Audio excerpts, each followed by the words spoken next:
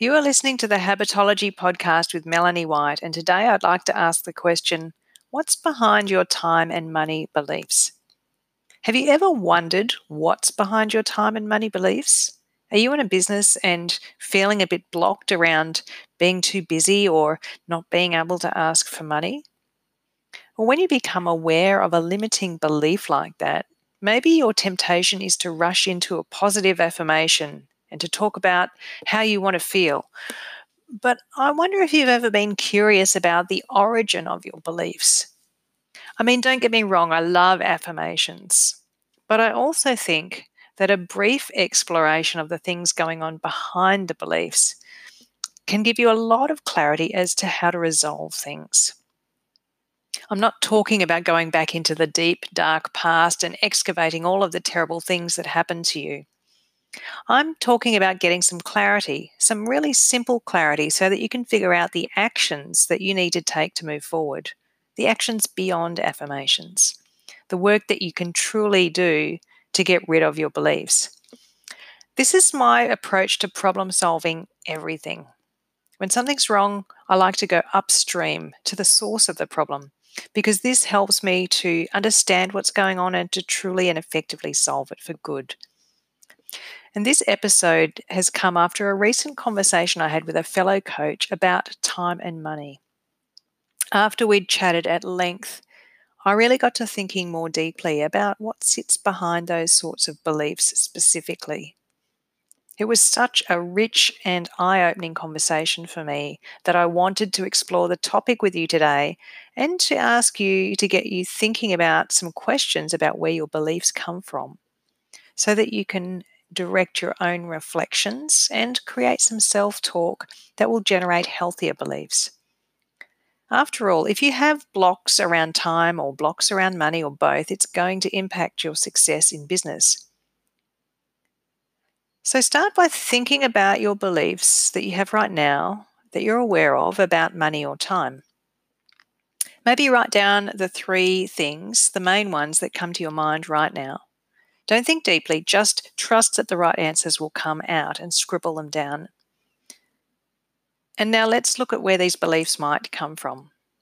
I'm going to share them in 3 categories that I've assigned. And I've basically accumulated a bunch of things that coaches tell me they struggle with, that they say to themselves. And I've lumped them into 3 types of categories so that we can see what's underneath. I'd like you to listen to these and see if you can hear yourself in them. And then we'll talk about some really simple ways to overcome them. Now, the first category is what I've called money beliefs that are based in self-efficacy and self-esteem. And this category is about beliefs that don't necessarily directly discuss money per se or time, but they go something like this. Who am I to be a coach? I'm not the best role model, or people won't pay that. I don't know enough for people to buy from me. I'm not experienced enough for people to pay that. I'm not looking after my own well-being, so how could I help others? On the surface, these sorts of thoughts seem to be about a lack of belief in the value of what you do. But I bet if you look deeper, you'll notice that the feeling associated with them is that feeling that you lack skills and experience more than anything else. And I think these types of money beliefs tend to come from a lack of self-efficacy, our belief in our ability to do certain things, or perhaps self-esteem, which is how we evaluate our qualities and attributes. In either case, I notice that people who feel too inexperienced find that it's too hard to ask for money. They feel like they can't charge anything yet or very much because they're not a very good coach yet. So that's how I've classified that first group. So that being said, let's have a look at the second category of beliefs that I've assigned. And I've called these ones beliefs based in self-worth. These ones are more directly about money and they are based in self-worth more clearly. Maybe not at first, but bear with me. People say things to me like, I hate sales. I hate selling anything. I hate marketing. What if people say no? I don't want to be pushy. I don't feel comfortable asking for money. Are these the kinds of beliefs that you have? Are these the kinds of things that you say to yourself? To me, these beliefs seem to be more about whether people like you or not. They could include some of the self esteem or self efficacy type things mentioned earlier, but notice the language here. It's more about you and how you might be perceived or judged. What if they say no? I don't want to be pushy. It's all about this sense of self. And that's why I think these sorts of beliefs are much more based in your sense of self worth, what you as a person have to offer, more than your skills or experience as a coach. The fear of being disliked is a real challenge for a lot of people. I struggled with this for many years, so I know it well. And what accompanies these types of beliefs tends to be a lack of boundaries. Maybe you find it hard to speak up for yourself. You might want to please clients no matter what. You would schedule your sessions on any day at any time. You're available all the time for people. And you give sessions for free or heavily discounted so that you can say that you have clients or feel like you're helping people. You're giving yourself away. You're making yourself available at your own cost. That's that second category. Now let's have a look at the third category of beliefs that I've assigned, and these are a bit more about time than money. And I've called these ones time beliefs based around boundaries. There are some beliefs that are a bit more around boundaries, which is still related to self-worth, but they're about time more than money. And they're things like, I'll have to work hard to earn that much. I'll have to give up my weekends. I'll get stressed. It'll make me too anxious. It's too much work. If those beliefs are around boundaries, I'm sure you'd agree with me that it's about what you have to do or feel compelled to do. It's ultimately about self-worth, as discussed previously. Think about it. If you valued your time outside of work and what you did inside of your work, you would find a way to set boundaries around the two. And you'd be committed to learning how to do that. And if you felt that you could charge enough and you had the confidence in your ability to organize your time and trusted yourself to stay focused and on track, then time and energy and stress wouldn't be part of your equation. At the core, these sorts of beliefs seem to be about backing yourself and believing in yourself and your ability to pull it off. So let's talk about some simple and effective solutions. Knowing that these sorts of beliefs exist, let's talk about how to resolve them. And as I mentioned before, affirmations are great, but there are some other things that you can do to actually get to the bottom of things. Now that we've talked about getting to the bottom of things, of what those beliefs are behind the time and money beliefs, here are some steps that you can take to start busting those beliefs and shifting the way you think. Let's start with self-efficacy. Thinking about any of the negative money or time beliefs that revolve around your ability to do something, your skill or your self-efficacy, is quite actually a simple thing to fix, in my opinion. A good analogy for those sorts of beliefs could be thinking about what it takes to become good at playing the piano. Sure, you could study piles and piles of books and learn the theory and watch YouTube videos and all that sort of stuff, but understanding that and knowing all of that theory and process will never make you a good piano player. You actually have to sit at the piano and play. Trust me, I've been there. And in the beginning, unless you're a natural at it, you're going to be a bit shit. You're going to make some mistakes, you're going to fumble, and it's going to take some time. But if you persist and keep going and keep practicing, you'll become good. And it's exactly the same with coaching or any other skill. You need practice. But practice alone is only half of the equation for building self-efficacy around a skill. The second part of that is to notice and acknowledge your developing skills. And if you're a coach, the easiest way to do this is to write a reflection on how you went after each coaching session, and to do that really empathetically without any judgment, to write down what went well and what you could do differently next time. Doing this process, writing down by hand with a pen and paper what you need to shift, is going to be so valuable for you. It's where you're going to see the tangible shifts in your own professional development.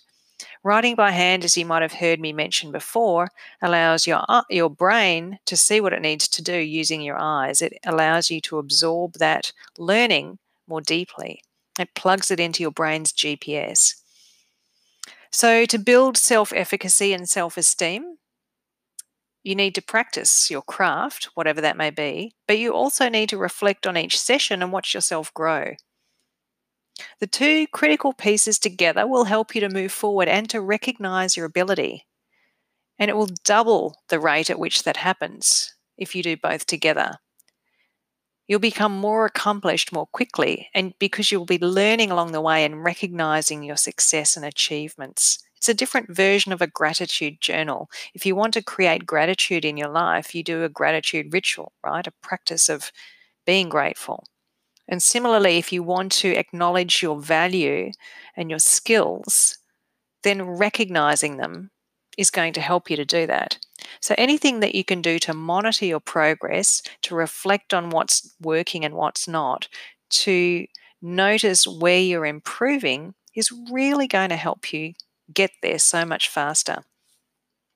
So, find some practice clients who are ready, willing, and able to be coached and start there. And then practice and reflect, practice and reflect, practice and reflect. You will get better. And from there will come your sense of accomplishment and your sense of self efficacy. So, any time or money beliefs that have to do with your skills or ability, start there. Now, what if you have beliefs about that are rooted in self worth? A simple way to change any time or money beliefs that are based in self worth is to really get clear on your values and the why behind them. Remember that we talked about how you value yourself as a person and your ability to do things. And we talked about boundaries as well. So start by getting clear on your values. What's important to you and why? What do you stand for? Figure out what you stand for and what's most important to you in life. And this could include some of the reflection work that we mentioned earlier, reflecting on your practice and recognizing the value that you offer through coaching by seeing the results that creates in your clients. It could be through reading testimonials that you get, noticing the shifts that your clients are having and seeing their aha moments.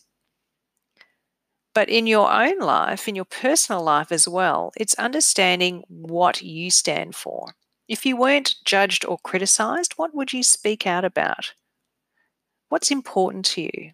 Maybe fairness is important to you. Maybe health is important to you.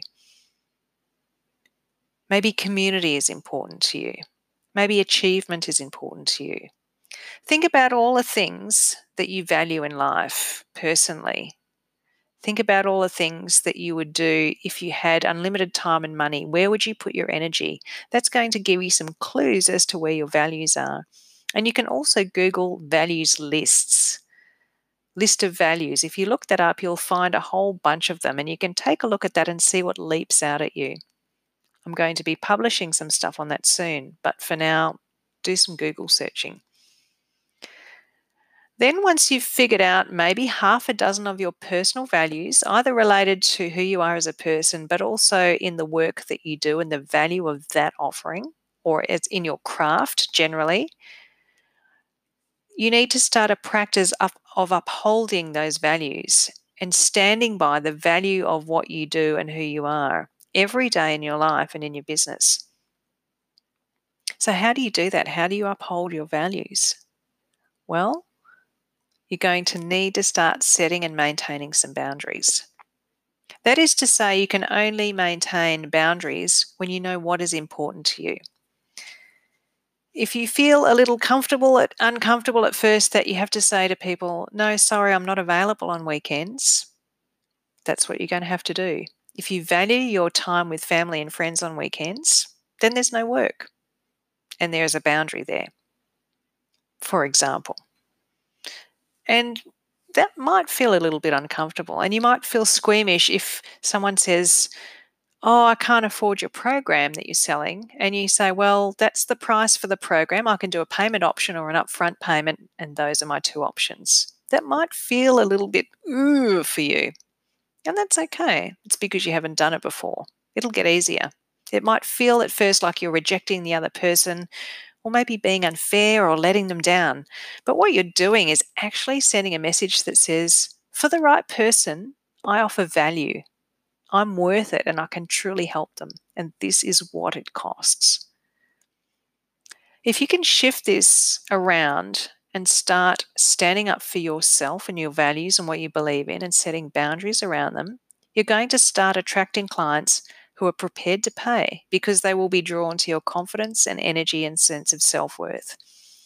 And I think if there are any time or money blocks that come up, they're probably going to come down to a few things, but I reckon mainly it's going to be around self efficacy and self worth.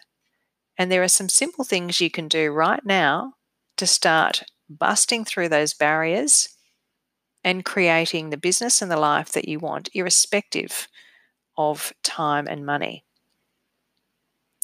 Okay, that's it for me for this episode, and there will be more. I hope you have a fantastic day, and I look forward to seeing you soon. Bye for now.